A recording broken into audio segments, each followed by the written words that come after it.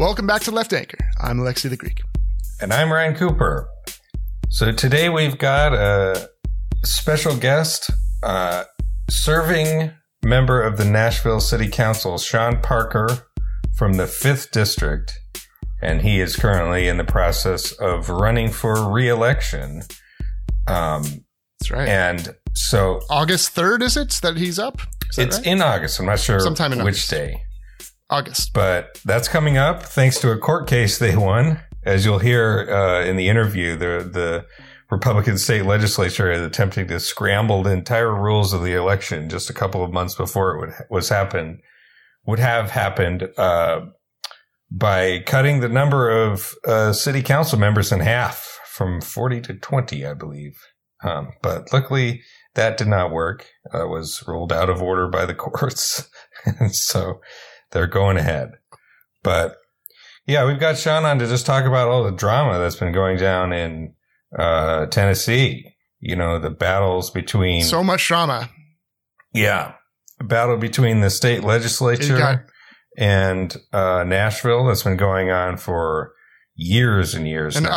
other subdivisions, you know, it's the state versus local contest, baby. Yeah. Yeah. And of course, the expulsion of the 3 Democratic legislators who were the Tennessee 3. I like that moniker. Yeah. Tennessee 3. It's pretty good. They were expelled from their seats for basically speaking out of turn. And for caring about kids getting massacred. And that was a big no-no because they didn't follow procedure and didn't allow, in session to proceed without addressing the concern for kids getting massacred. So, yeah. Yeah. Sure, you've all heard about that, or most of you might have, but we dig into that and many other related things. But there's really important context in history, I think, that foregrounds that conversation. Yep. But yeah, but before we get to it, I think we just got to mention, as usual, that this podcast is sponsored by the American Prospect magazine.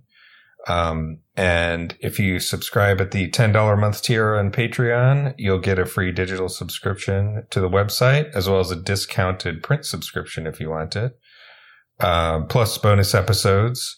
If you subscribe at $5 a month, you'll get bonus episodes, which is every other one.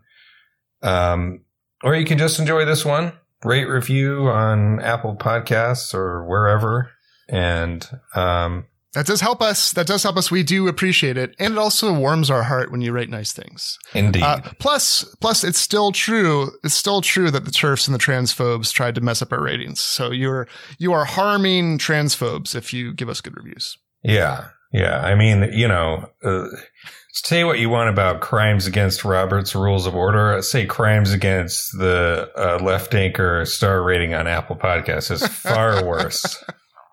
Review bombing us should get you expelled from polite society. Anyway, let's get to our interview with Sean Parker right now. Sean, welcome to the program. There's so much to ask, there's been so much crazy drama in Tennessee, over the last couple of weeks. I want to get into the specifics a bit later, I think, but can you set us up with some background, on the sort of general political conditions in Tennessee and in Nashville? How the state has traditionally related to its most important city. I think that's fair to say, right? Yeah. And how has it changed over the last, say 10, 15 years? Yeah, 100%. Well, thank you guys for having me on today. Really excited to be here. Been a longtime listener of the pod. So appreciate the opportunity. So, Nashville, like a lot of other cities in red states, is kind of more liberal, trending more in the progressive direction than the state at large, as time goes on. And Tennessee as a whole was fairly balanced. We voted with the presidential winner, typically in recent decades. Al Gore did lose Tennessee in 2000. But So after Barack Obama was elected, though, you really saw a kind of a electoral backlash. You saw in those 2010 midterms where there were just, state legislative losses all over the country, just massive ones piling up. Tennessee fell victim to that. And we've sort of been in a solidifying and strengthening GOP trifecta supermajority environment since 2010 kind of brought that in. And, generally in recent years, there have been these like hot point issues. Like if it's, Nashville tries to do something on immigration or Nashville tries to do something on affordable housing, there'll be a big hubbub and the state will preempt us and, they'll pass a law to say, oh, you can't do that. And then we all say, darn, we really wanted to do something good, but the mean old state won't let us.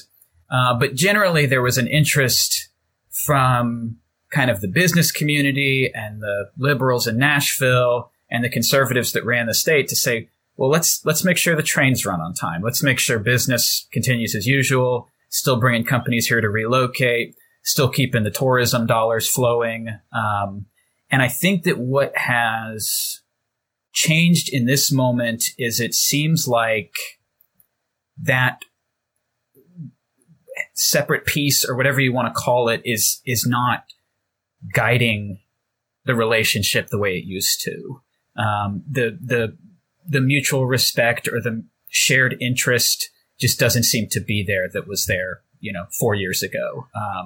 And I think that what has really ratcheted that up is the sort of in 2020, we had the racial justice demonstrations, we had COVID restrictions, and we had the presidential loss of Donald Trump's reelection campaign. And I think that those three things just sort of whatever happy balance there was just really set the GOP MAGA crowd on a kind of a revanchist course.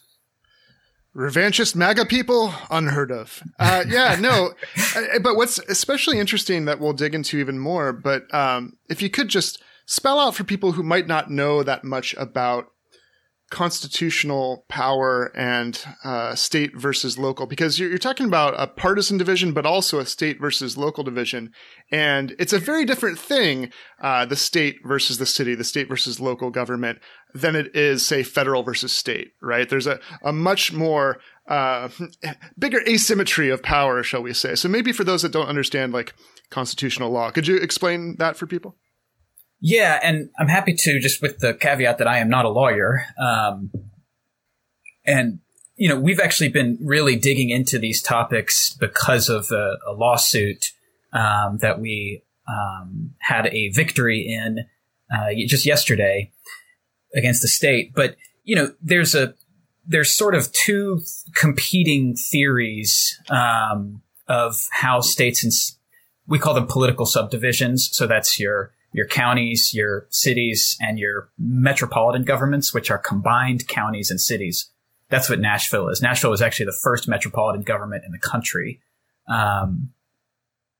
So it's a combined county and city. But there are folks, especially in the GOP supermajority trifecta government, who say, well, these political subdivisions, they are creatures of the state, and then thus we can basically do anything we want to them. If we want to change something, we'll change it. And if they don't like it, tough. We've had this fight in Tennessee before. I think it really flared up in the 50s and again in the 70s. And that resulted in what's called the Home Rule Amendments to the state constitution. And so the Home Rule Amendments are basically to say, you can't pass a law that just targets Nashville. You can't pass a law that just targets Memphis. And what has happened there is you've started to see more and more laws that will say like, okay, well, this law, it does apply statewide, but it only affects metropolitan governments with over 500,000 people in them. And it's obviously that's violating the spirit of home rule. But we are seeing more and more stuff like that. Like, for example, with the lawsuit I mentioned, where they were trying to restructure the metro government. We have a kind of a unique government. We have 40 council members for a city of about 740,000 people. So it's almost kind of like a New Hampshire, Vermont vibe, where there's every neighborhood gets representation on the body. And, that was not something that we randomly came up with. There was an 8-year process that led to the consolidation of the metro government. There was lots of debate. There was lots of compromise that put us at this structure, and successfully got the charter approved by the voters. And so what the state did is they said, well, we're going to target metropolitan governments with this law, force them to restructure the government, but only if they have more than 20 council members. And guess how many guess how many metros in Tennessee have more than 20 council members? It's one. Yes, one. It's us. So, we can get more into that lawsuit if y'all want at some point, or I can talk about it now. But, there's, basically we have elections in August, right?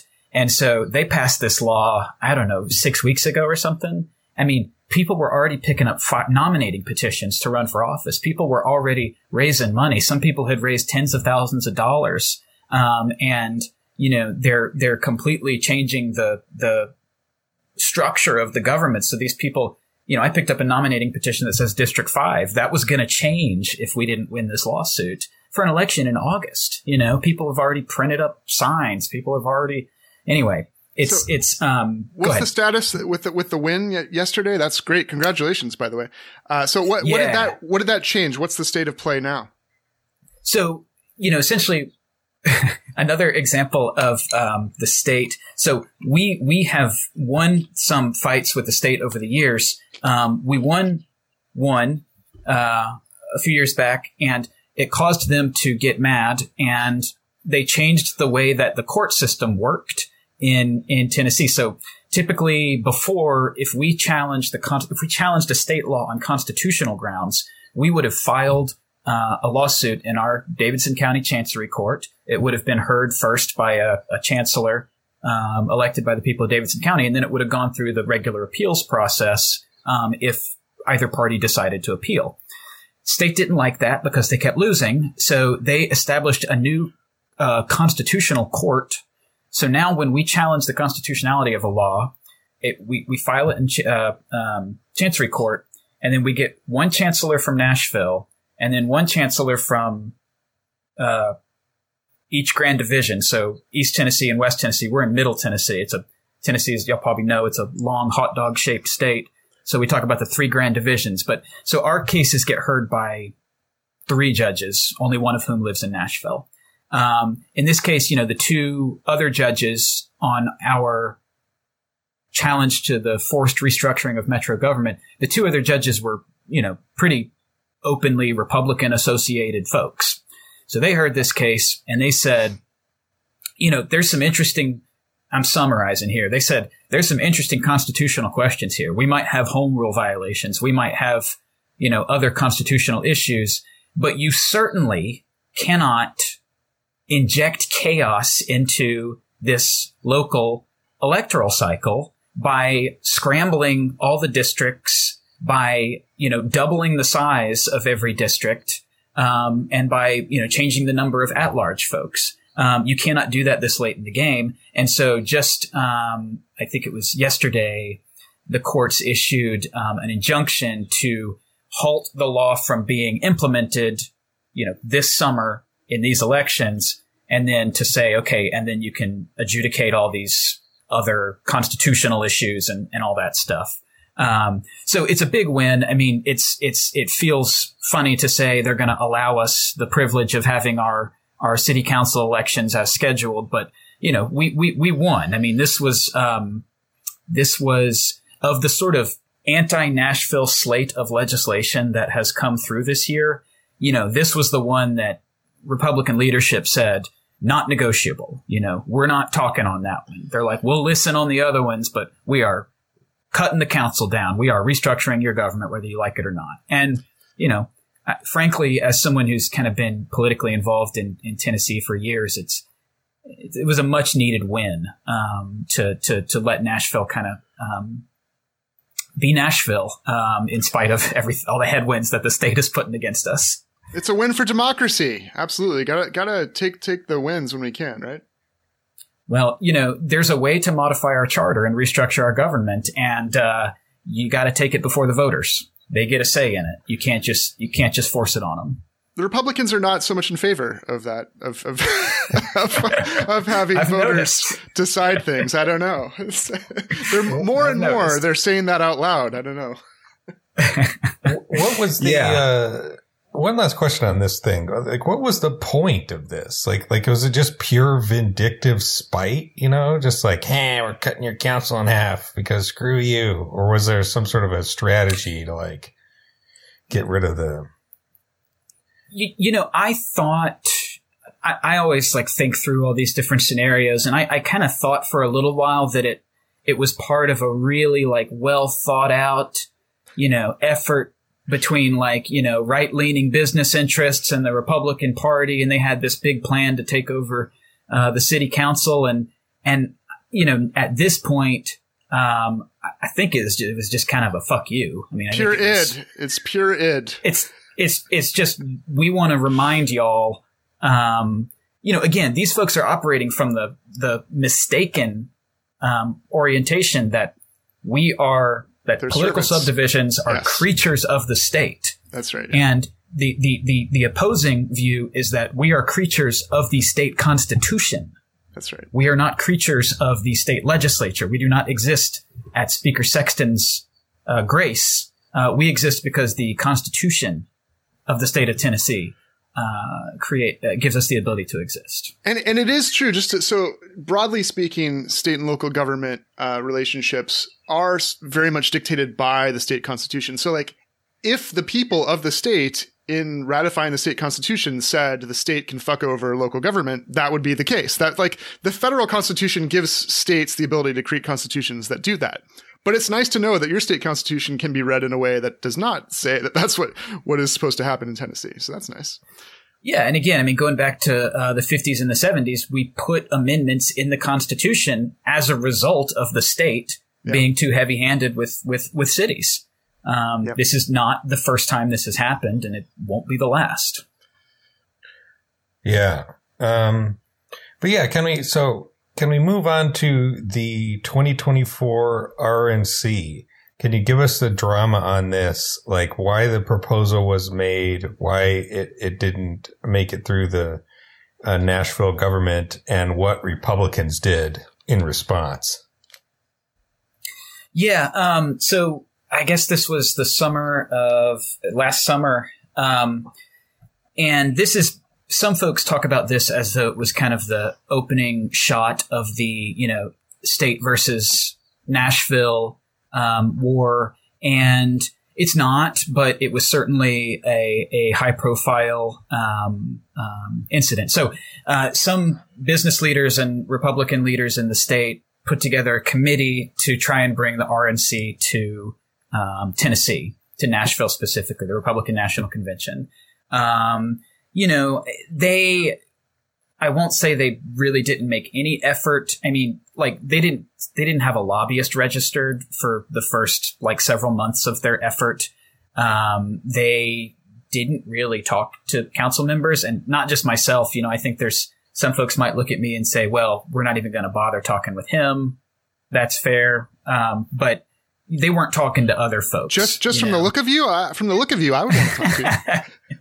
Well, I mean, I honestly was a little bit, being someone on the left politically, I don't like the idea of saying no to any political party having their convention. But I mean, in this case, it's like, the guy that runs your party, the head of your party, last time he lost an election, he basically told everybody to come riot in the city.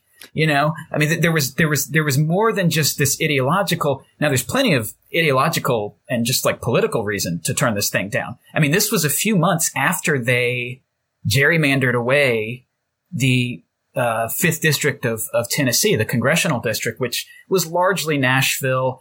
It's funny, Nashville's population grew between the 2010 and 2020 census, basically just enough to be a perfect congressional district on its own. And then this is the census where they decide to blow it up into three pieces.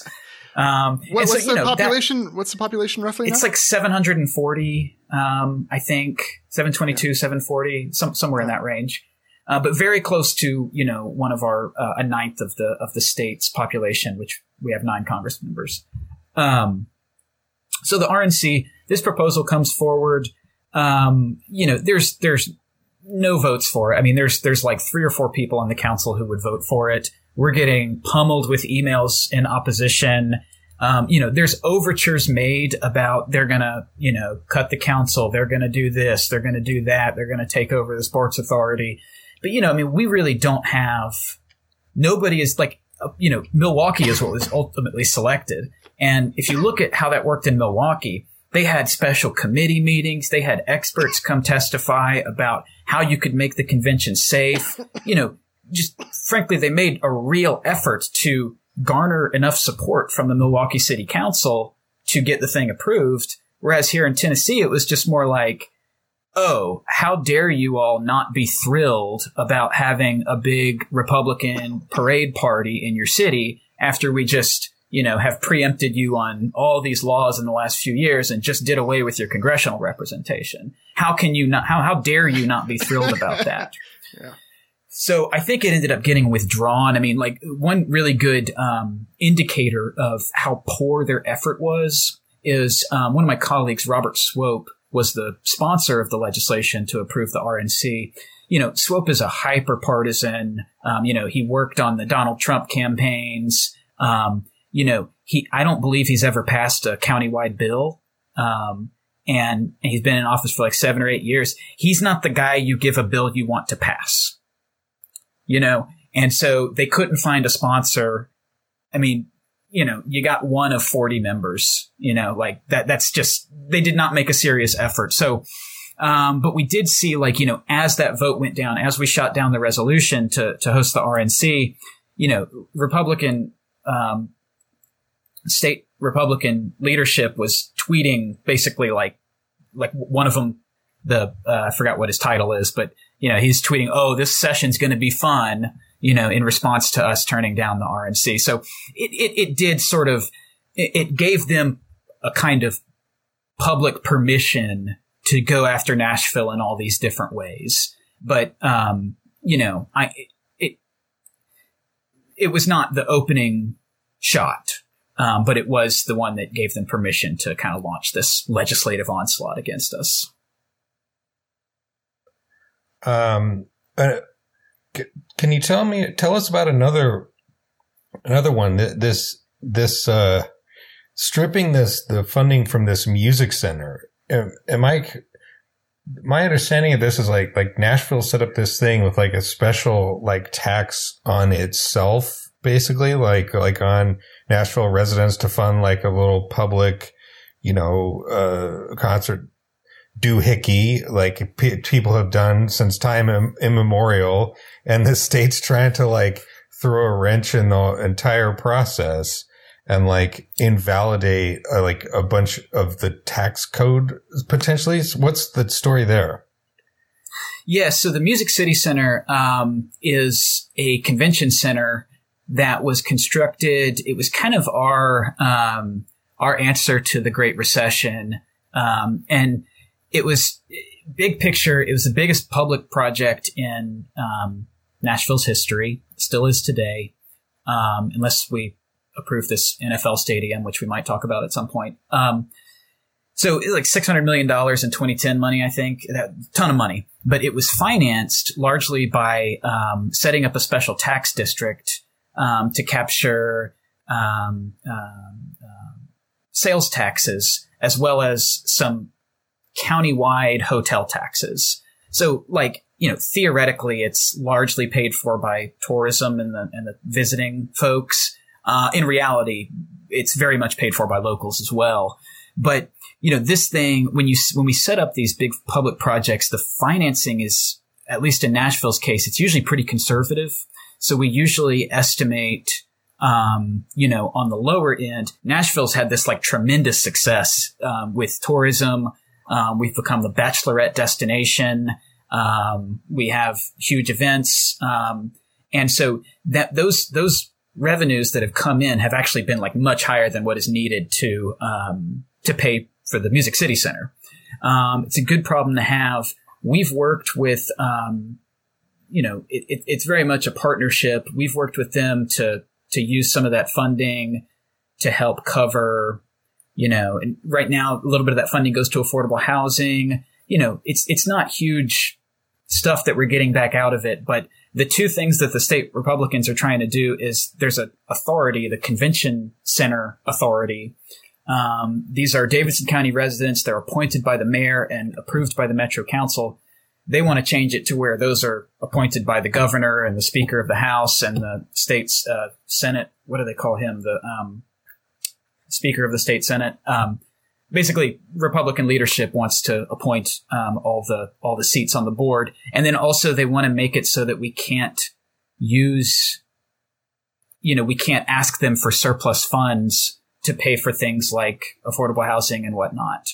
That I think it's really, so there's that. And then there's also, they're talking about just doing away with some of the special tax districts that do fund to pay off that debt and to support that project. That they've kind of backed off of, because once the comptroller, kind of the finance overlord for the state saw some of that, I mean, he was like, you can't do this. Like, these are like, there's contracts protect these revenue streams. And, it's one thing to get sued by Metro. It's another thing to get sued by the kind of folks who buy these municipal bonds and represent the folks who hold these municipal bonds. So I think they backed off of the defunding of it pretty quickly, but they still want control of it. They want to take the money, you think? They're trying to get their fingers in the pot? Yeah, 100%. I mean, they're the frustrating thing about the disconnect there is that for those of us who live in Nashville and have seen its kind of rise to a global destination, some folks think it's that. I think we're headed that direction. But either way, more and more tourists coming in, Airbnb moving into the neighborhoods and gobbling up rental housing.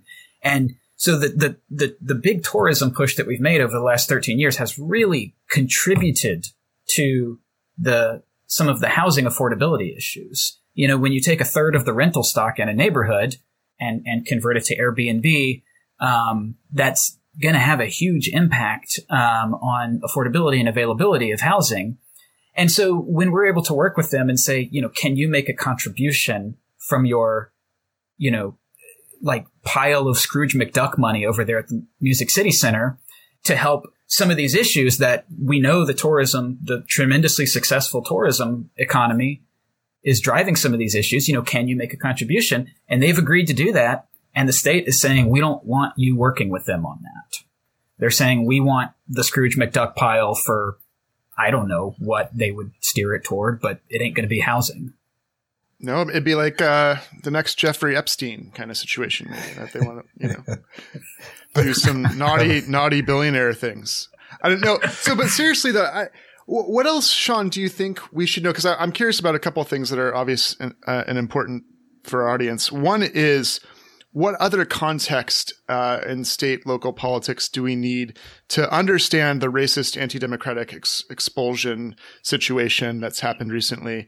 And also I want to ask about socialism, right, in Tennessee. And I'm not outing you by saying you're a socialist, but you're only one of two socialists apparently, right? That's been elected in Tennessee currently, right? So maybe you could speak to those two things: the presence of socialists and DSA, and maybe any other background you think is important to understand the recent events. Yeah. So, I mean, there's a huge, there's a lot in that question. So the political context, the racist expulsion, I mean, there's a fundamental like anti-democratic strain. I mean, that probably goes without saying, for these like far right MAGA folks that are running the state right now. I mean, the thing that has gotten maybe the least attention in this assault on Nashville is they're, undoing the, they're making it illegal for us to have community oversight boards for our local police departments. So, this was something that, one of the things that really got me involved in local politics in 2018 was, this push by people who were directly affected by police killings, organizing to establish an oversight board. They tried to do it through the legislative process at city council. That failed. And they said, well, we're going to go out, we're going to sweat, and we're going to collect signatures to put a charter amendment on the ballot. They did that. We did that. And it went to the ballot, and the people overwhelmingly voted in favor of it. We had a really tragic police killing in the city of Memphis earlier in the year. I believe it was in January.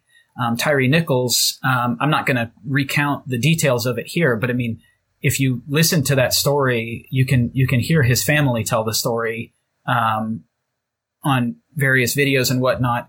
I mean, just brutal, heart-wrenching, just brutality. And it's in that context that this General Assembly came together in February, weeks after, and filed this bill to abolish community oversight. I mean, there is no sensitivity. There is no, if there's awareness, it is purely hostile of the dynamics. And I think that going back to the expulsions, I mean, the guy from Sevierville, Andrew Farmer, I mean, you can just, he's the one that got up, and was talking to, I think it was Justin Jones, and just saying, well, I mean, I can't imitate him, but just being completely. You can try if you want. If it doesn't work, we can cut it out. We want to try to imitate him. Try to imitate him. No, I don't know what he said well enough, but just complete, just dressing this young lawmaker down. Just there's something that I learned. There's a way that people will talk down to you in meetings when they know you can't respond. And it felt like that. But obviously with this like hyper, present racial overtones, I was going to say undertones, but, these folks. Maybe you can start and just, for those who aren't aware, the news has been, I mean, it's been in the news, but for those who maybe have been just totally missed it, maybe just say what's happened very recently. Yeah. So, we had, a couple of young, legislators elected, one of them from Nashville. His name's Justin Jones. One of them from the Memphis area, Justin Pearson. And then kind of a longtime member of the, General Assembly, Gloria Johnson from Knoxville. So it's kind of perfect. I talked about our grand divisions. We've got the Tennessee 3. We've got one from East, one from West, and one from Middle Tennessee. So, it's a very Tennessee way to do things. But we had this tragedy in Nashville a couple weeks ago. Someone with an assault rifle went into their former elementary school and killed, 3 children and 3 faculty and staff.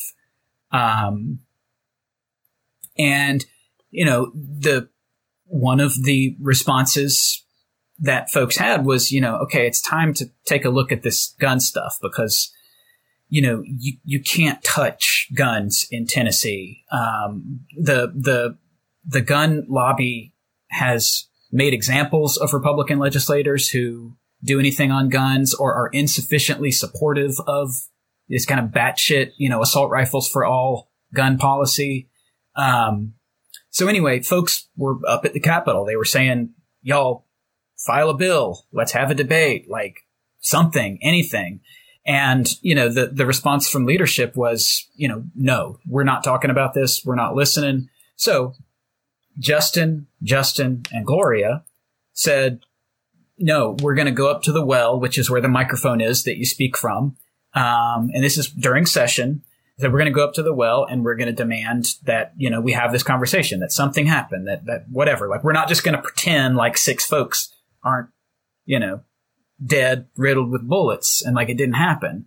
And so their microphone got cut off, and then one of them pulled out a bullhorn, and they said, well, you can cut off our mics, but we're still going, I don't know exactly what was said. Basically, they broke the rules of procedure. They approached the well. They spoke on the microphone without Cameron Sexton saying they were allowed to. It's a big no-no. But the reaction, murdering kids, no big deal. Breaking procedure in session with the microphone, big deal. Yeah, sorry, we can't do anything about the mass killings that are happening with frequency. But folks speak out of order. Let's get our priorities right, Sean. Yeah. So, the reaction from Cameron Sexton and the Republican caucus was to file motions for expulsion for all three of those members. This is the most extreme punishment that you can take against a House member. I mean, we've seen it a couple of times in recent political history. And, both times it was folks had done things that would really end their political careers. Otherwise, corruption, bribery, criminal charges. There's alleged or admitted, there's someone who is widely believed to be a pedophile, in the Republican caucus who is apparently on tape apologizing to one of his victims. And that's never been an issue. There's just all kinds of things that have happened over the years and didn't result in really any sort of disciplinary action. That man, that I was referencing was actually made chair of the education committee. And the alleged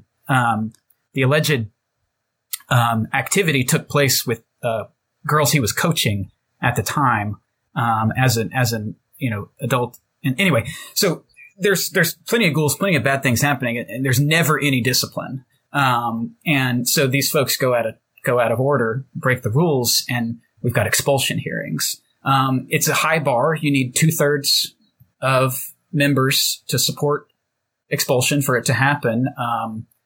The GOP held pretty firm. I think they lost one member on Justin Jones' expulsion vote, so he was voted to be expelled.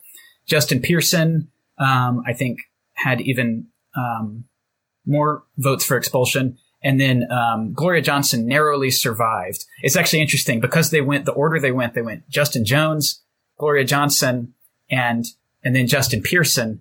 Justin Pearson was the deciding vote to not expel Gloria. So if they had gone in a different order, all three of them would have been expelled. Interesting.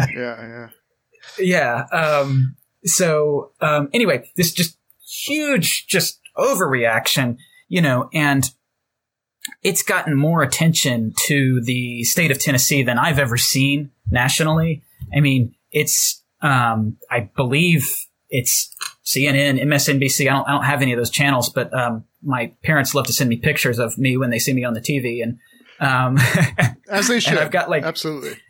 And, friends are reaching out who are apolitical for the most part, folks that certainly don't think about, state and local and who Cameron Sexton is and who's the state, legislator.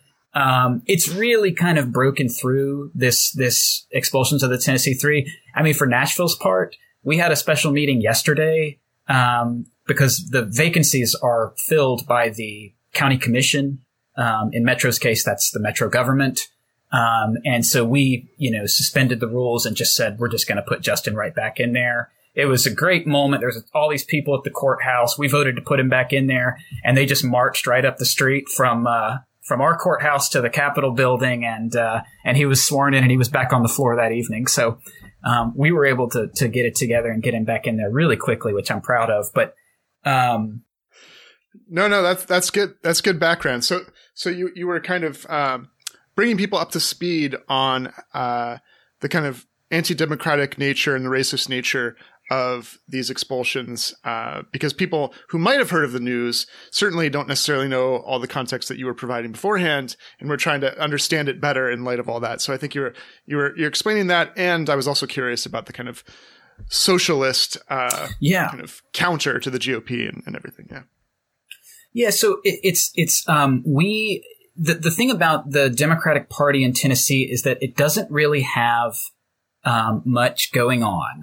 There are these, gerrymandered, super blue safe seats in the cities.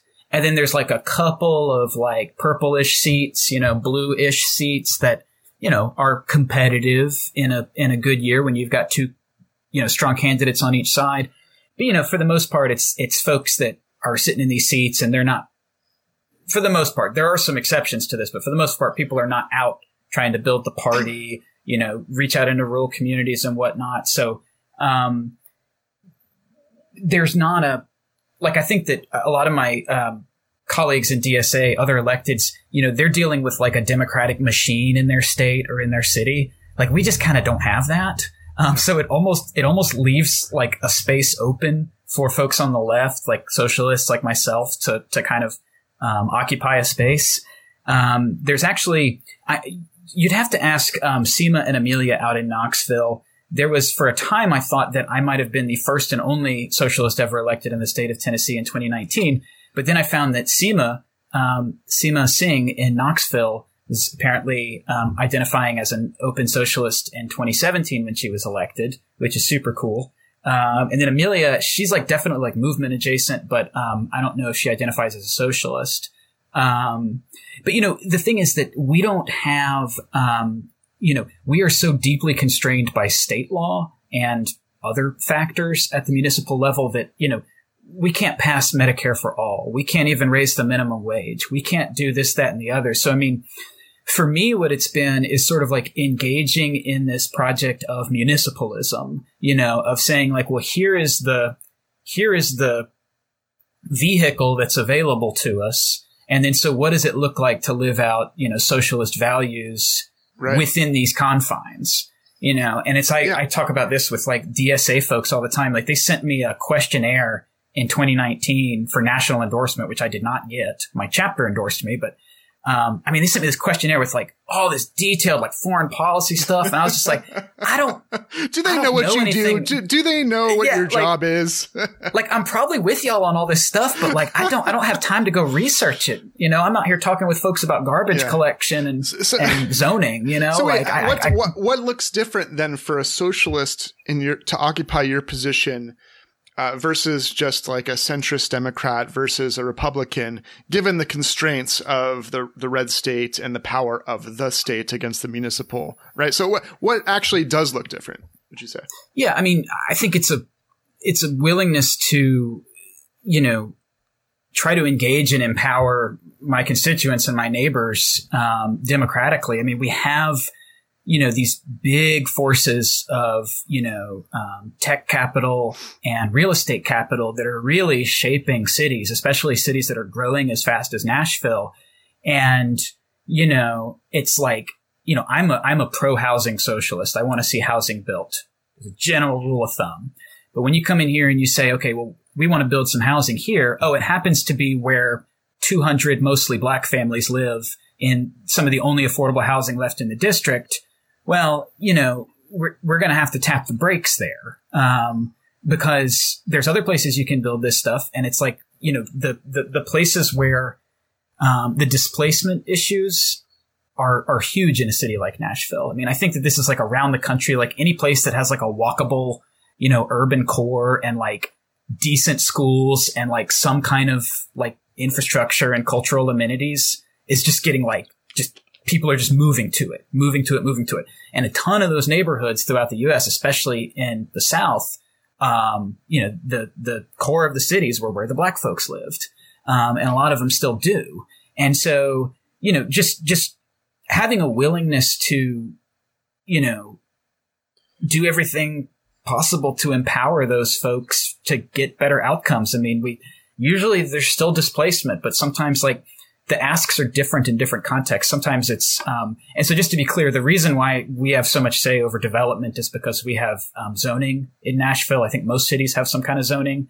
So if somebody wants to build 500 units on this 2-acre property, but right now the zoning only lets them build 100, then they have to come have meetings and they have to talk to the community and they have to get support. And, maybe there's people that are opposed to it. And so the state can veto ambitious, like if you want to do Medicare for all or something, that the state could veto ambitious things like that, but you and yours can veto things as well, given what you have control over, right? Yeah. And I mean, I think that I would love, again, if we could do 15, well, not 15 at this point, like $25 an hour minimum wage. If we could do all these things, I certainly would, and I would be pushing for it. But it's just, we don't have, that's just not the field we are operating within. And so, yes, we do have veto power. Getting people involved is also an incredibly important thing. And I think it redounds on, not just the local, but the state and federal level in terms of electoral politics, but also just in terms of all kinds of things. If we just had on a friend of the podcast, Pete Davis, who was talking about civic associations and talking about how you can have strong institutions, but if you don't have strong civic associations, that's a huge problem. So bringing, so it used 5-7 years ago, you watch a city council meeting, it's largely the same older folks who would come out and they would talk about projects. They would oppose apartments being built near them.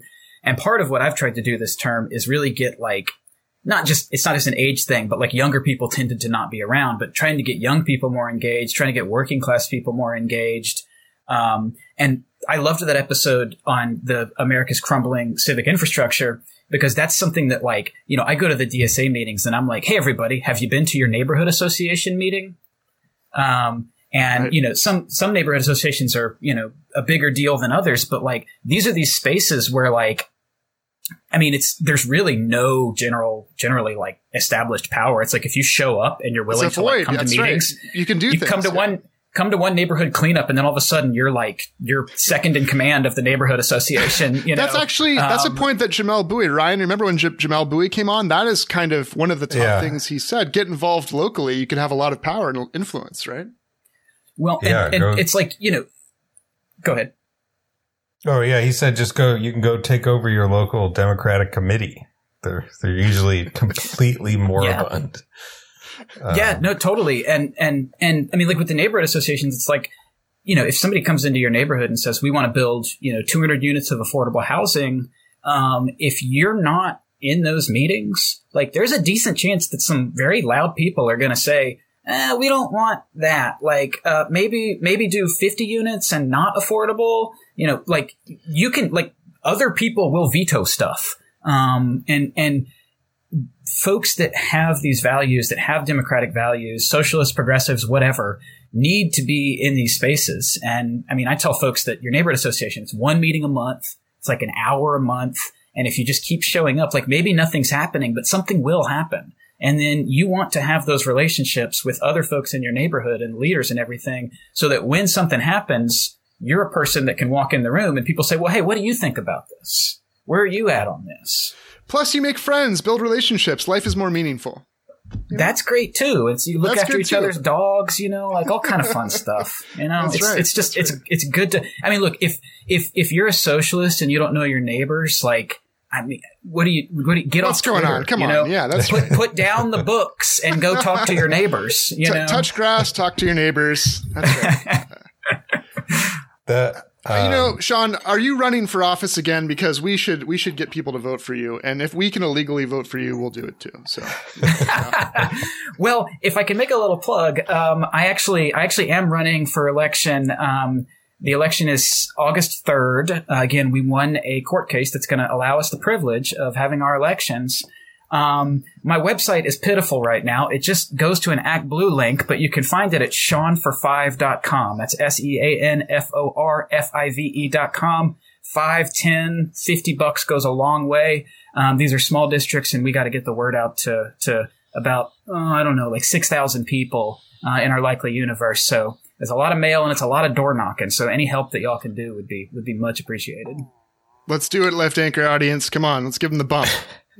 We single-handedly got Nikhil Saval elected, didn't we, Ryan? That was us. Nice. So, nice. We'll do what we can. And, Sean actually said he was a fan of the podcast, but then he actually proved it by referencing an episode specifically that he must have listened to. So now you should help him twice as much as before. Well, thank you guys. That's awesome. Yeah. I do have a couple more questions though. Yeah. I was just, I quickly looked up while you were talking, what the Trump margin was in Tennessee. Of course, he won stonking huge victory with 60% of the vote, a little over 60%. But there's a whole bunch of other states that he did better in. He got like 68% in West Virginia, 69%, not nice, in Wyoming. He did more than 60 in, I think, Alabama and South Dakota. And 63, I think, in Kentucky. Kentucky has a Democratic governor, if I'm not mistaken. Do you think that this, on the one hand, the Tennessee 3 huge overreach in terms of like national attention and backlash to just like, grossly vindictive government. And then on the other hand, like possibly being able to peel off some like business conservative type of people, like people who just want, the subsidies to keep flowing and nobody to like kill the goose that lays the golden egg in terms of tourism, investment, and all that type of stuff is put at risk. It's like, you get too much of a political backlash going in, maybe Amazon or somebody might pull out logistics hubs or something like that. And like, do you see a potential like, to build a new statewide coalition that could like contest for power? Yeah, I mean, that's kind of something that, before I got so involved at the municipal level, and I mean, I've stayed involved, but that's a project that I've been a part of for years in Tennessee. And this is the first time that I've seen like just any reason to be hopeful, about that project. And the point you make about, I think that part of what like the keeps the economy so strong in Nashville is that we can attract these tech companies. They want to come to Tennessee because we've got, the pro-business tax environment. We've got low regulatory environment. But their employees want to live in Nashville because we're welcoming. You can good music. You have good music. Let's not neglect that. We have cultural amenities. We have decent schools. You don't get looked at weird if like you're in an interracial marriage. Like you can be yourself here generally in the city. But we have that pro-business environment. So I mean, if people no longer think of Nashville that way, that it is this welcoming place that all kind of different people can come be part of, that's going to be hugely negative. And this really, I mean, I don't know when we've gotten some positive attention at the national level in recent history. I mean, it's just every time we're on the news, it's, just, and it's not like they did anything to confine this spectacle. They gave each of these members like 2 hours to sit and talk, and basically be like cross-examined and go back and forth with all these ridiculous questions and prompts and insulting things that were being said by the lawmakers seeking to expel them. I mean, it was just really like you couldn't do it worse than the Republicans did here. And I mean, it remains to be seen what will come of it. I mean, I certainly hope some money. The biggest thing that Tennessee needs, we need a good candidate to run against Marsha Blackburn in 24. We need somebody to run for governor in 26. And those statewide races are really important for kind of activating people outside the cities. Really, we're low turnout across the board. Even if we just got the cities to turn out in a way that they're not right now, that margin, that statewide margin closes, that gap closes quickly. If people vote, we're a very, very low turnout state, lots of voter suppression, lots of voter disenfranchisement. We had, I forget specifically what passed, but I mean, there were, anti-voter registration laws passed as a result of the 2018 push to register all these folks. But what we need is, funding so that staff can stay and work and build here in Tennessee. I mean, this stuff it's not going to be built on the back of volunteers. Like, you need good people, I always look at like the Wisconsin Dems. I feel like they're like a little bit where they're a little bit ahead of where we were, like if where we are, if we successfully execute some kind of statewide thing. But, I know so many people, they might like work on some campaigns or something, but it's like you're talented, you're in politics in Tennessee. You're either going to get poached by the private sector or you're going to go to a state where you can work year round and make a real living, I see so many people leave politics. I see so many people leave the state because, there's just not year round money for people.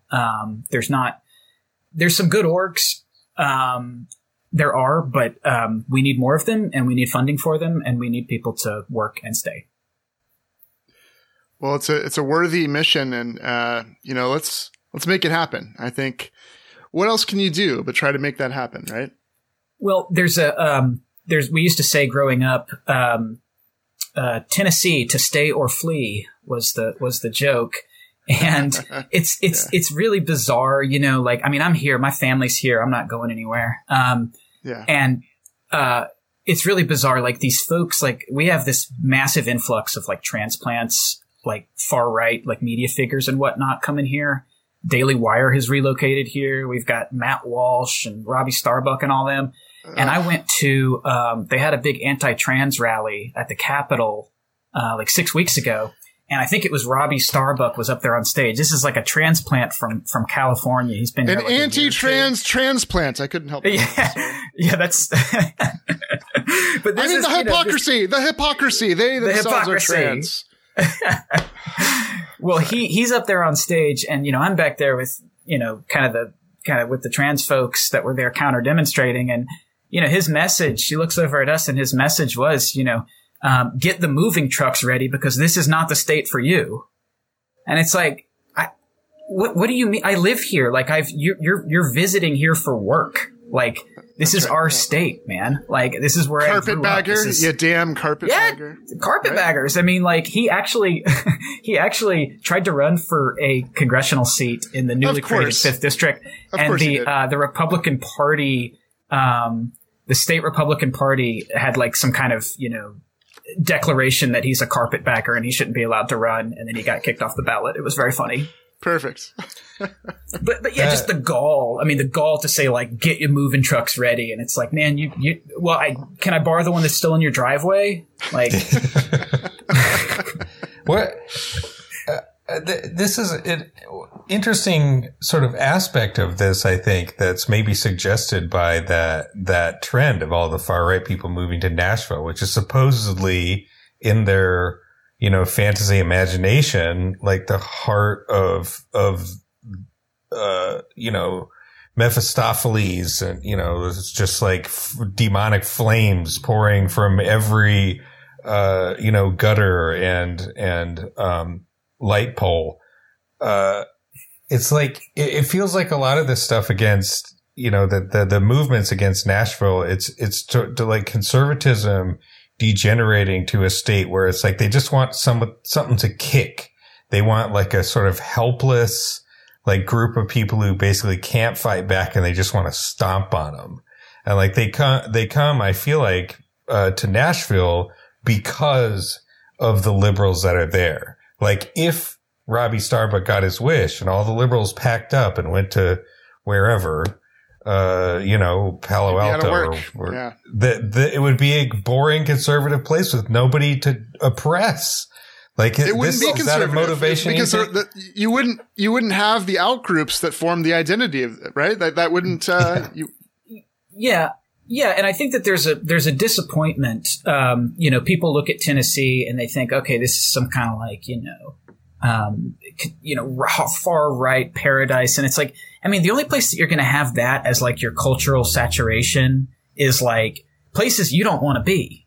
Because I know these folks from California, I mean, they're not into farming. They don't know how to work with their hands. They're not going to tractor pulls. Like, they're not doing that stuff. They don't want to be out there. They want to be in Nashville. And then they show up in Nashville and it's like, well, who are all these people? Like I thought this was like some kind of like white, far right haven.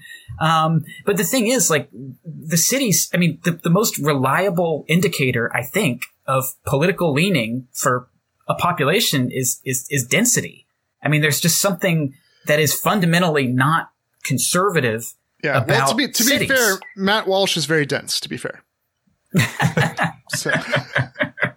But well, I mean, these guys, they don't live in Nashville. They live in, like Walsh lives in Franklin, which is like one of the wealthiest zip codes in the country. You know, it's massive McMansions and yards and, you know, but they all want to come hang out here. I mean, hell, what's his name? Cameron Sexton, the Speaker of the House.